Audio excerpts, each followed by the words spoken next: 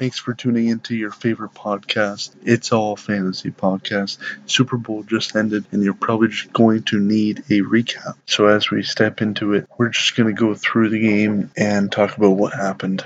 It just ended nearly an hour ago. So it started off, New England won the coin toss, deferred it like they usually do. Philadelphia then scored a field goal. New England got the ball, scored a field goal. Philadelphia got the ball, scored a touchdown, but missed the point after. That was all in the first quarter. Now on to the second quarter. New England turned the ball over on downs, and then Philadelphia turned the ball over on downs. And then New England missed a field goal. Philadelphia then scored a touchdown, but missed the 2-point attempt. New England then made a field goal. Philadelphia then missed a field goal. New England then scored a touchdown and then missed a point after, this making it 15-12 for New England, still in the second quarter. Philadelphia then scores a touchdown and makes the point after, 22-12, and then the Patriots do not have enough time to score again in the first half. So now we're on to the second half. Starting the third quarter, New England gets the ball. Very quick touchdown, made the point after, 22-19. For the Patriots. Philadelphia then scores a touchdown, making it 29-19. They made that point after. New England answers back and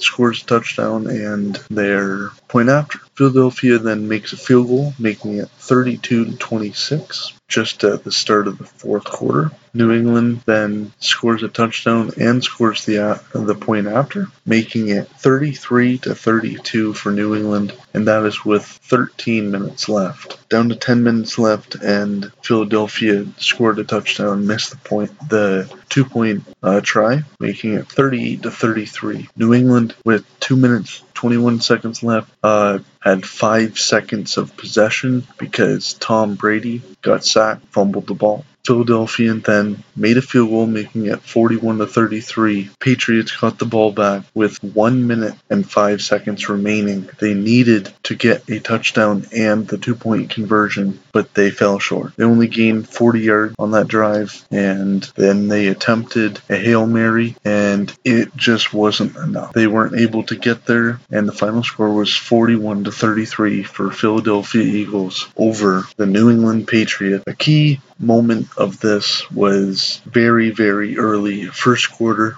Brandon Cooks took a hit to the jaw, to the head, and was not able to come back to the game. Cooks is one of their most viable receivers, definitely the deep threat, and they needed that. But Gronk definitely made up for it in the second half. However, the first half for Gronk was pretty bad, having 4 drop passes, and the Eagles looked very good. They had many trick plays, and it was overall just a great game. It was a largely held on passing yard, but Jay Ajayi and LeGarrette Blount had great games.